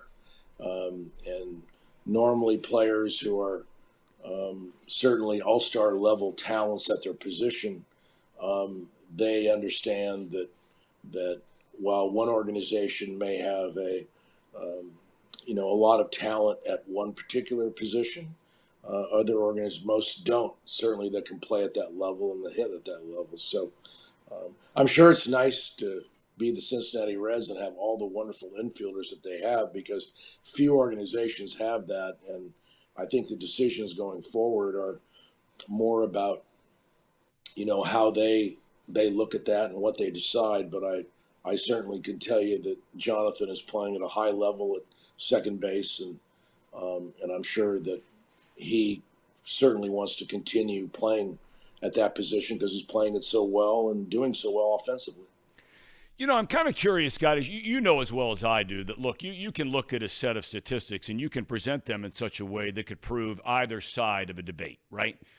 One of the big debates around here, kind of going hand in hand with what you're talking about, with, a gluttony of really good infielders, young infielders, where are you going to play them? Is somebody willing to move to the outfield? I don't know if you represent – do you represent Jose Barrero? No, I don't. Okay. This was more of a theoretical question, but involves a guy like him. The Reds brought him up very, very young, probably a little too young. In 2021, he's a number one ranked player in the minor league system, and he has a monster offensive season. He's come up to the big leagues and has really not hit much, although he's not playing regularly much either, in fairness to him. But I'm kind of curious, based on all the data you have, and I could ask a baseball, somebody who's a GM or something, and maybe this number would be different. But is there a certain amount of time where, you feel like it's fair at bats, plate appearances, whatever it is, innings, to truly form an opinion on whether you think a guy is a regular major league everyday player? Tom, there are many varieties of introduction of a player to the major leagues. And, this goes back to the eye test, and it goes back to your own personal playing days when you advanced through the levels of the minor leagues and you're playing. The one thing you learn is that the player's psychology when he arrives in the major leagues is that this is a destination that he wants to keep. When you're in the minor leagues, you don't really care where you play.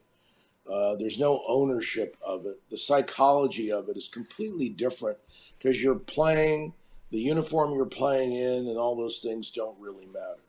When you put on a major league uniform for the first time and you're in the big leagues, you now want to keep that uniform. You want to stay in that city. All those things are interjected in addition to your play. Then you add to that you have been a prospect, you've been a player who's played every day, everywhere you've been in your life, and all of a sudden you arrive in the big leagues and you're faced with not playing every day. Jonathan India went through this when he first arrived in the major leagues, and he was in and out of the lineup, and then he got a performance level that allowed him psychologically to really start putting at bats together, and he earned the everyday job and then earned to be the Rookie of the Year. But if you look at the start of that year to where he came through it, he had to weather those psychological moments of the concern, the newness, to all those factors. Now, with each individual player, it may not go to where all of a sudden you're going to grab onto it within a short period of time and then earn that everyday job.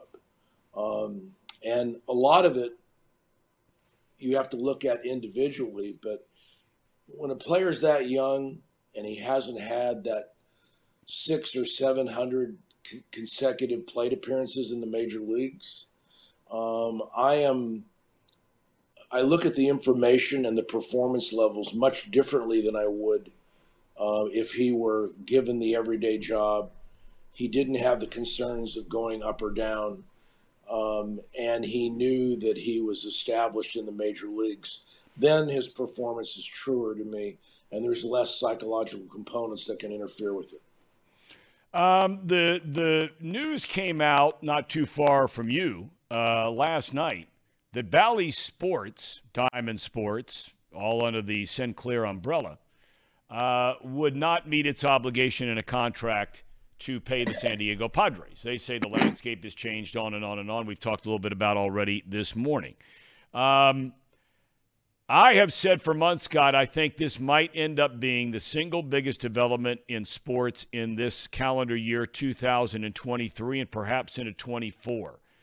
Where do you think all this is going? Do you think ultimately this could be a good thing for baseball, or is this trouble for baseball?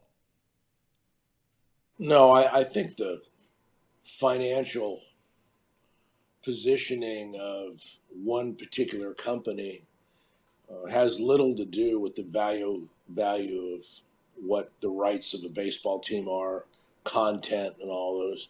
This may be a wonderful opportunity for baseball to garner the rights of a team, create their own internal production, stream it, collect the resources from it, and really build the foundation of success that I think right retention in this sport, baseball, can bring. I think the model of what we can do with streaming is something that's far beyond what the cable system offered. What we can do to generate interest with it, and also how we can really economically weaponize it to be a benefit to teams. So I think this is a way where the freedom of rights given to the teams and given to the league will illustrate the greater value and purpose of it. We hear so much about big market, small market. Certain teams, and you know who they are. Reds are one of them. Although the Reds in past years have spent some money to try and win, they're clearly going a different direction. A lot of other teams are going a different direction. Do you buy the big market, small? And I don't mean the market size in the city they live in. I'm saying, do you buy at all? And you have an incredibly unique perspective on all this. But for the fan out there, are you buying this big market, small market thing, and that small market teams can't compete? Well, I would say that in any league, any sports league, you have venues that have different values. If you buy New York, Chicago, LA, you're going to pay a different value for it than you will, Cleveland or Cincinnati. And why? Population, market size, all those things. So when you go to put a league together, what do you do to create parity? And what do you do also to reward the owners who are paying 5 times as much, 4 times as much for a larger population and media market than those that are entering the league and paying really 20, 25% of that value to enter the league? You certainly can't go in and say that a league in a structure, when you're including all these cities of different size and market valuation, you can't say that they deserve equal treatment. You can't do that. And the reason is the investment is literally 4 to 5 times as much for the major markets as it is for the smaller cities. So what you have to do is create an equilibrium that allows the rewards of the purchase to be arguably brought to light. And then you allow for a league component, because those teams in the major markets literally have to pay to get competition into their cities to take advantage of their market share and what they do. What is that cost? And there should be a cost. And then the cities that are in the smaller markets, they are paying lesser than that amount to bring those teams into their markets because it has lesser value to them. And that equilibrium as to how you figure that out and what you do in leagues is usually going to be that you would expect that there should always be different approaches to competitiveness and performance. And by having the freedom for different approaches, and this is why salary caps to me have become something that prevents so many franchises from being intellectually and fiscally sound, is that they're never going to change because the system doesn't allow for intellect to operate. And for example, the one club can go out and have a rubber band approach, a flex approach, where they're going to go in and say, this is the time that we're going to, double or triple our payroll. And then we have other development times in our franchise history where we're going to limit what we do. So I fully believe that owners should be able to do what owners want to do. I don't believe in floors or ceilings. I believe that what the unique nature of a franchise should be that of what the intellect of the organization should determine in that moment in time. And allowing the freedom of a structure to allow that to happen, I think best serves the league and best serves the fans so that they know that their ownership has no restraint, and they know that their ownership has no minimums that they have to meet either. But on that salary cap issue, though, Scott, I think it's fair to say, now intellectually or theoretically, you could completely disagree with what I'm about to say. But, the football model, let's just use them as an example, where they have a floor, they have a ceiling, and that kind of thing. I mean, a team like the Green Bay Packers, with a population of 107,000 people, can compete with New York, L.A., Chicago. Why is that a bad thing? Well, football is a different sport. It's an event sport. They only play 8 home games. So consequently, their structure is largely around a TV contract. In our game, we have 81 home dates for a major league team. Many of these teams, their structure is around the fans and who they draw to the ballpark and what they do. For example, like the Oakland Raiders are not a good, or I should say the Las Vegas Raiders are not a particularly good football team, but they make the most money in the NFL. Why? Because people buy their tickets at premiums, because when they have that event in Las Vegas, all forms of fans come there from the opposing team to have a weekend junket in Las Vegas and watch their home football team play. Therefore, the value of their tickets went extraordinarily up, and they're generating massive amounts of income that other teams don't. So in each model, you can find an exclusionary element of it. But remember, in baseball, you have to fit it to what the league is. We're not an event sport. We are a sport where we have 81 games to market and sell in a particular region. And for doing that, we have to look at the game completely differently. But when you talk about restraint, when you talk about what one particular club or owner has to do, that you're going to fit into that model by inception, you have owners that are paying values that are completely different than the majority of the other owners to buy into the league. And therefore, you have to accommodate that in the structure of the league for it to be competitive. We've got Tampa Bay, who has a completely different model than, the New York Yankees. But on the other side of it is Tampa Bay builds a player. They come in and they say, look, after 4 or 5 years service, this player is not affordable to me. Who's going to buy that player? Who's going to trade for it? Well, the answer is we want to have portals for that so that that team has someone to sell that player to. And in return, they get their prospects to re-engage. So this quid pro quo actually exists where if you had a salary cap, that team couldn't move that player.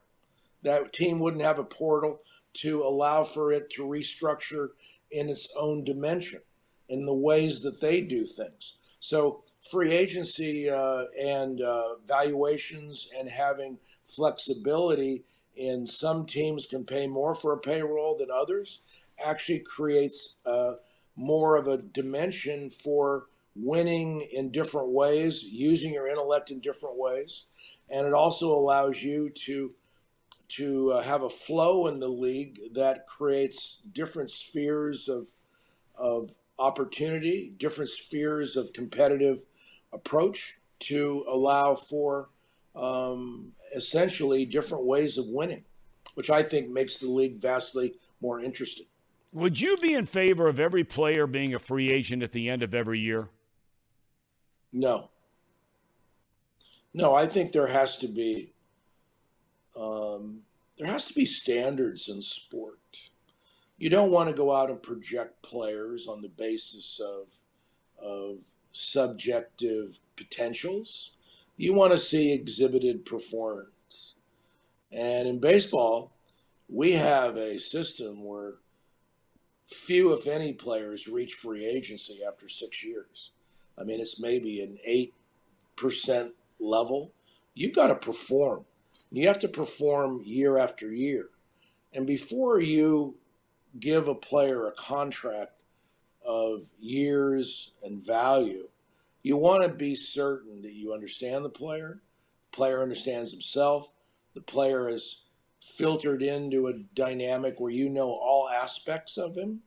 And I know my trust in the game and what we want to do, I want to know that about the people that I work for too. And I want them to know it. And I want them to have an established criteria for performance that I can be an advocate for, not just 1 year.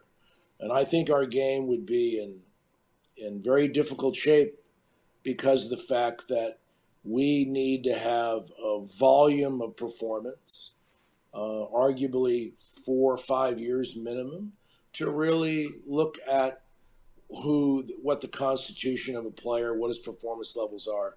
And then we have great criteria upon which to make major investments in that player. But certainly if you made every player a free agent, you would disrupt fan bases. You would create assessments that would be based upon very, very limited information. And I don't think that you would want to run a league in that manner. Well, Scott, you've been so generous with your time so early in the morning. There are 1,000 things I'd like to ask you about, but maybe we'll do it another day. I just can't thank you enough for your time this morning and for joining us here on Off the Bench. Well, I wish you well in your lacrosse. Thank you. With your son, and hope all that goes well.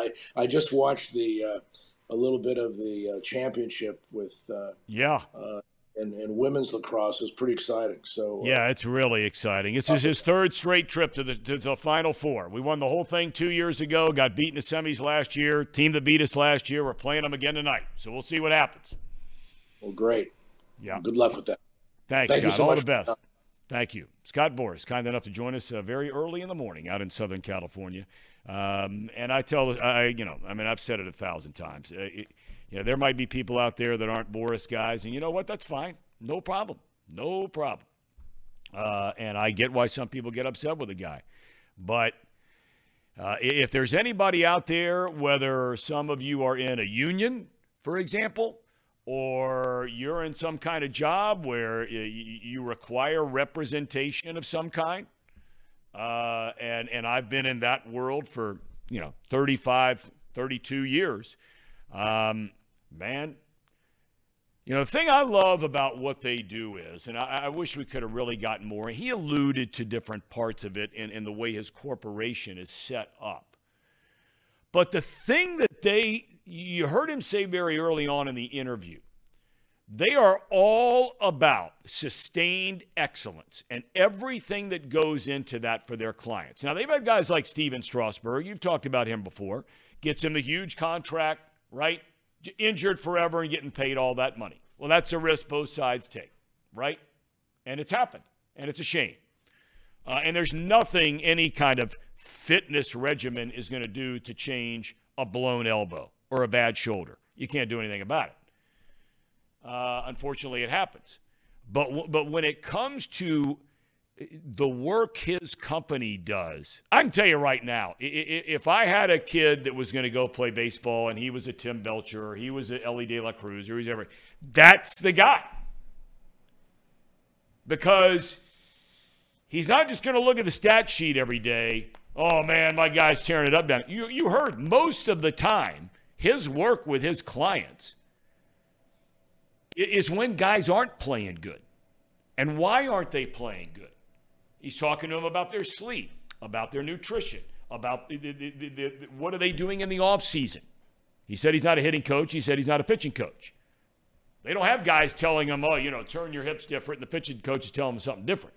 This is all more about the mental side and the physical preparation day by day over the course of a season and during the entire offseason. Anything strike you in particular, gentlemen, for Mr. Boras?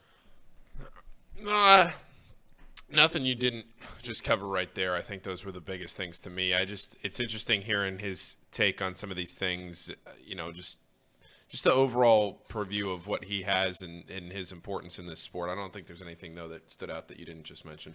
Yeah, the only thing I would have been curious to know is just more about what his thoughts are on certain players on the Reds.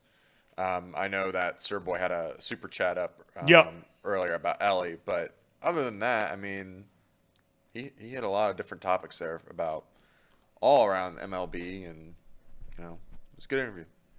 All right, we'll take a quick timeout, wrap up a couple of other things leading up to. Do we have a cherry on top today? We're working on that right now. All right, working on it now. All right, Ham and Eggers, take it away. It's that time of the show, the Ham and Eggers. These guys are great. Trust me, I would know. I introduce all the best segments.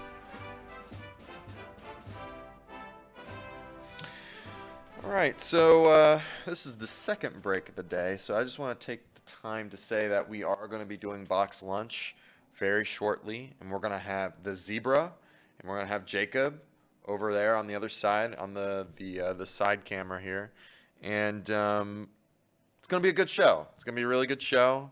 I'm sure all of you are very excited to get your chance to see Elliot, and we never did get the Discord link.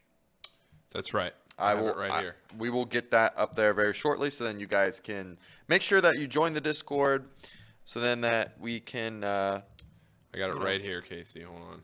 Extend this chat to after hours, after the shows are done, and then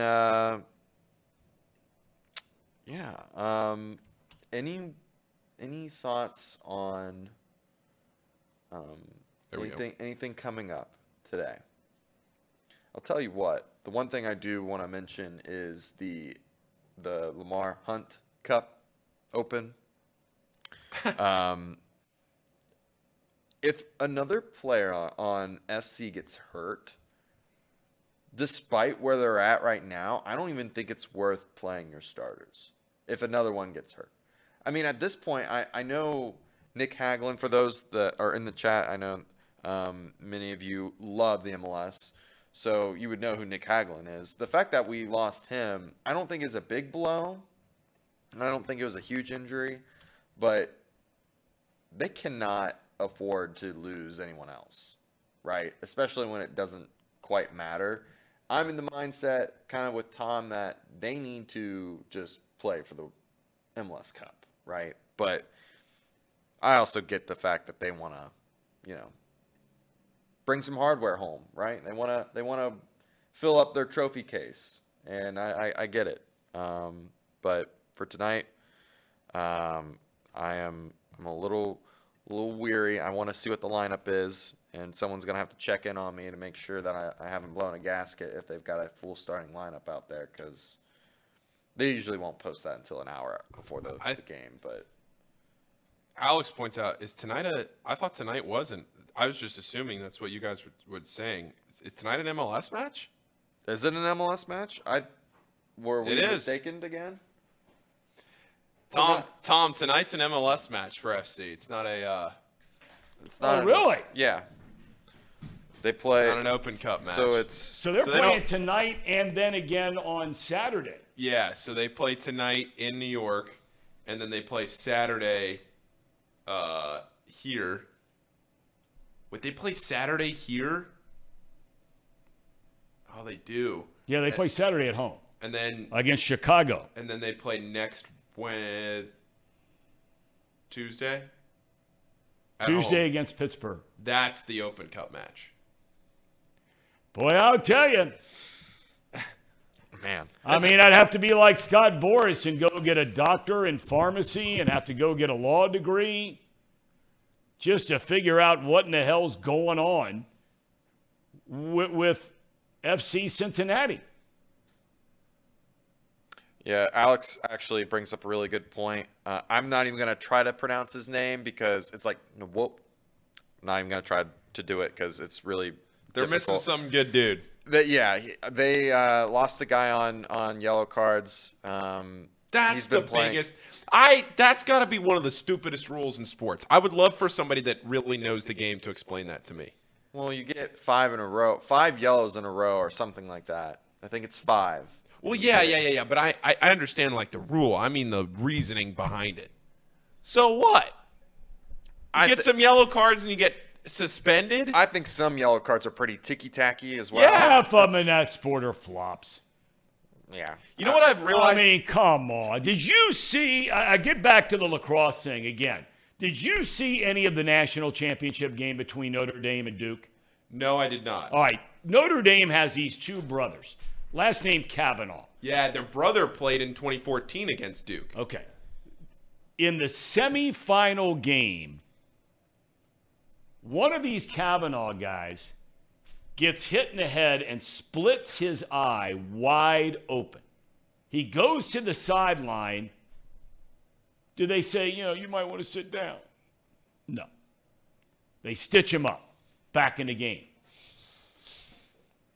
In the championship game, less than 48 hours later, the single dirtiest play I've maybe ever seen in sports, and I've seen a lot of bad ones. This Duke guy leads with his helmet, much like you'd see a football wide receiver. The same guy who had his eye split open, right? The Duke guy, leads with his helmet, hits this guy right in the helmet, knocks the helmet off. And down is this kid from Notre Dame. He wasn't down 10 seconds. In lacrosse, it was a 2-minute penalty. In your sport, you'd have been thrown out of the league for a week. Yellow card. You know what I've realized? Come on, Casey.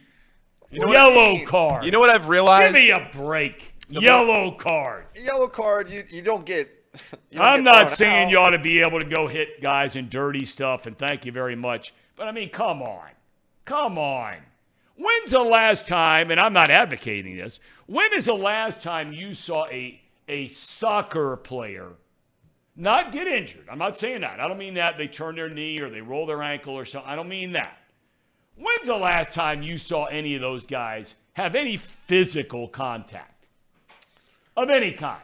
You know what I've realized the more and more I've seen these guys like really watch the sport in the last year and a half or so. Because this doesn't happen in college. It happens in the pros. Yes, I know where you're going. It's just a timeout. That's all it is.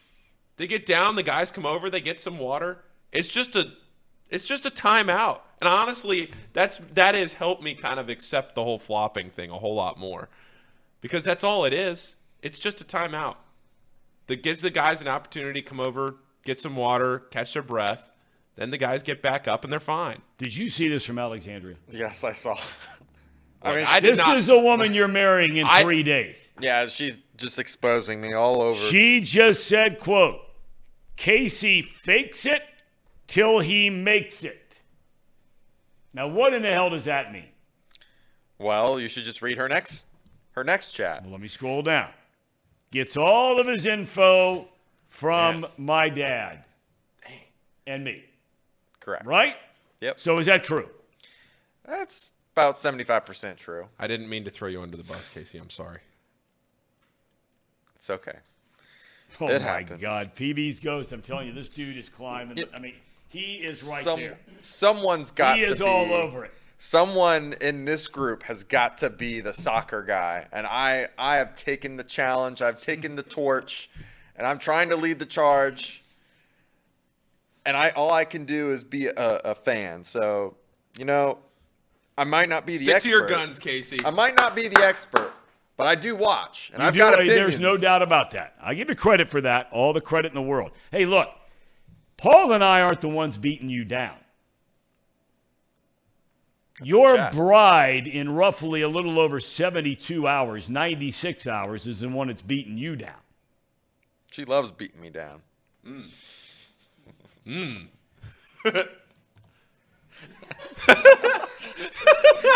Boy, I'll tell you, you have just reached the same level as ex-professionals. I thought it was impossible. Paul, any thoughts? No, I got no thoughts. No thoughts. Casey speaks for himself. I mean, guys are killing you. You want to repeat that or no? You'd rather not? I'd rather not. Okay. Just for her sake. Wedding line has gone down to +5 hundo. Why isn't that up there in our scroll? There's some ridiculous thing up there about Marymount Lacrosse, the +22.5, whatever it is. I saw that come there a minute ago. That's the over-under. Yeah, I know that's the over-under, but I'm saying we know that's not legit. So why isn't there a Casey wedding line? That is one joke that we talk about all the time. Like, it's in the chat. I'm surprised we never put it in the ticker. I mean, it might as well be on the Betfred app. You might want to check. It might be on there. Who knows? Alexandria chimes in one more time. Oh, now she's going to, of course. Give me some praise, right? Of course. She does that. Casey's come a long way from his get rid of the offsides rule opinion. You know what she's doing? She's doing that. Here's some praise, and then here's the criticism, and then the praise. Good cop, bad cop. Yeah, it's that sandwich that they talk about in couples counseling. She's trying to do that right now. You've already done couples counseling? You know what you're supposed to. Have you done some of that? I applaud you if you have. No, we have not. Well, I think that is a very important thing. I would recommend that very much for people before they get married. I'm being totally serious about this. I've heard that advice many times. I think there are certain topics that you think you kind of cover, but the people in that role who know some of the questions to ask to find out, wow, I didn't know my wife to be felt like that. I mean, you'll talk about kids, which you want to have kids one day, but then you start talking about, okay, well, if we had kids and I had a job making enough money for both of us, would you want to be a stay-at-home mom? And then you start getting into all kinds of things that are really deep, topical discussions that are quite healthy for a man and wife to be in this case. Alexandria, the real nut cutter. That's from PB's Ghost. That guy right now, as we sit here on End of Show Wednesday, he is by far the leader in the clubhouse. For sure. He's always on top of my list. He's always witty. Okay. Jolly says his couples counselor is his bartender. That's always an option. Not a bad one. Okay, Casey, so this is it. This is it. This is my last day on the shows before I get married. He's not on the show for another 2 weeks. Yeah, it's a long time. I'll be gone for a while, chat. You're going to get a lot of read and I for the next 2 weeks. I'll be in the chat from time to time. No, you better not be, Casey. What the hell are you talking about, dude? Well, I don't. Maybe I won't be in the chat. I don't think you're in the chat the next week. Alexandria, do not let him be in the chat the next week and a half. Definitely not. Definitely not. Casey, from the bottom of my heart, I am very, very happy for you. I'm very excited for you, for both of you, and for your families. And God bless you two with a love that lasts a lifetime and for all eternity. Thank you, Tom. You're welcome. You're welcome.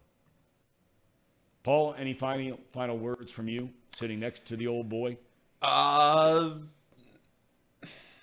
happy for you, Casey, and I'm looking forward to Saturday. I'll keep it at that, because I'll see you then. Thank you, Paul. Yep. All right. Cherry on top or no? Or are we just going to box lunch? We're going to box lunch. Let's go to box lunch. Reed, you have any? Well, you'll have time during your show. Yeah. Anything you want to say to Casey? Plug your mic in. Might help. That better? Yep, that's better. There it is. Okay, yeah, you'll have time. I mean, I feel like I say this 3 days a week. Elliot, by the way, how you doing, man? I'm good. How are you? I was waiting for your co-host maybe to jump in. Yeah, I was waiting for an introduction as well, but no. When did I just turned on my mic, Tom. You're getting on me about talking. I just had the functionality to talk a second ago. This is the zebra. This is Elliot. Elliot, welcome to Chatterbox. Thank you. It's an honor. I'm still learning, the ways of Hamilton. What is a nut cutter? What is that? Ooh, he doesn't know what a nut, Tom. You dubbed Nut Cutter Nation. Nut cutting time is where that derives. So you're in nut cutting time. You're Jimmy Butler in Game 7. What are you going to do? You delivering the goods, right? And it can be in the short term. It can be to be on the first team. It's got to be the long term. I mean, nut cutting time. Are you delivering the goods? From Kurt Schilling, Steph Curry. LeBron is in that category for sure. There are others. Tom Brady. So when it comes for you can have great players, but so many guys, they disappear when it matters. So when Casey's reading his vows, he's going to be a nut cutter. Well, no, we're going to find out. We're going to see. We're going to find out how things go. It's easy now. That's when you're nut-cutting engaged. time. It's easy. Yeah. Easiest thing in the world's being engaged. Everything's great. I mean, everything's really good. Let's see about 3, 4, 5 years in. Find out how we're looking. My case, 22 years in. All right. What do you got coming on today, big boy? I got to defend my attire again, Tom. I mean, you're getting killed. They're saying this is a youth extra large. It's not the shirt this time. It's my shorts. Yeah, what do they call those? Booty shorts. They dubbed my shorts nut cutters. They're on me. Always, Tom. That's what I love. Love to hear it. Your buddy Mouse Cop said a child in Indonesia did not make that shirt for 5 cents just so Reed could squeeze into a small. I love Mouse Cop. All right, boys. I am certainly hoping I can come in here tomorrow and report that Marymount got a win. Because with all the kidding around we do and everything, I talked about it a little bit the other day. When you get in the tournament and your son or daughter is a senior in whatever it is that they do, and they've made the decision they're not going to play beyond high school, and he made that decision, and God bless him. you just never know if it's the last time you're going to see him play. So I'm hoping they can find a way to win as an underdog tonight and have at least one more practice tomorrow. That's what we're hoping for. Good luck to the Warriors. Thank you. And We'll Luke. be there with bells on. Time now for Bucks Lunch. Here we go.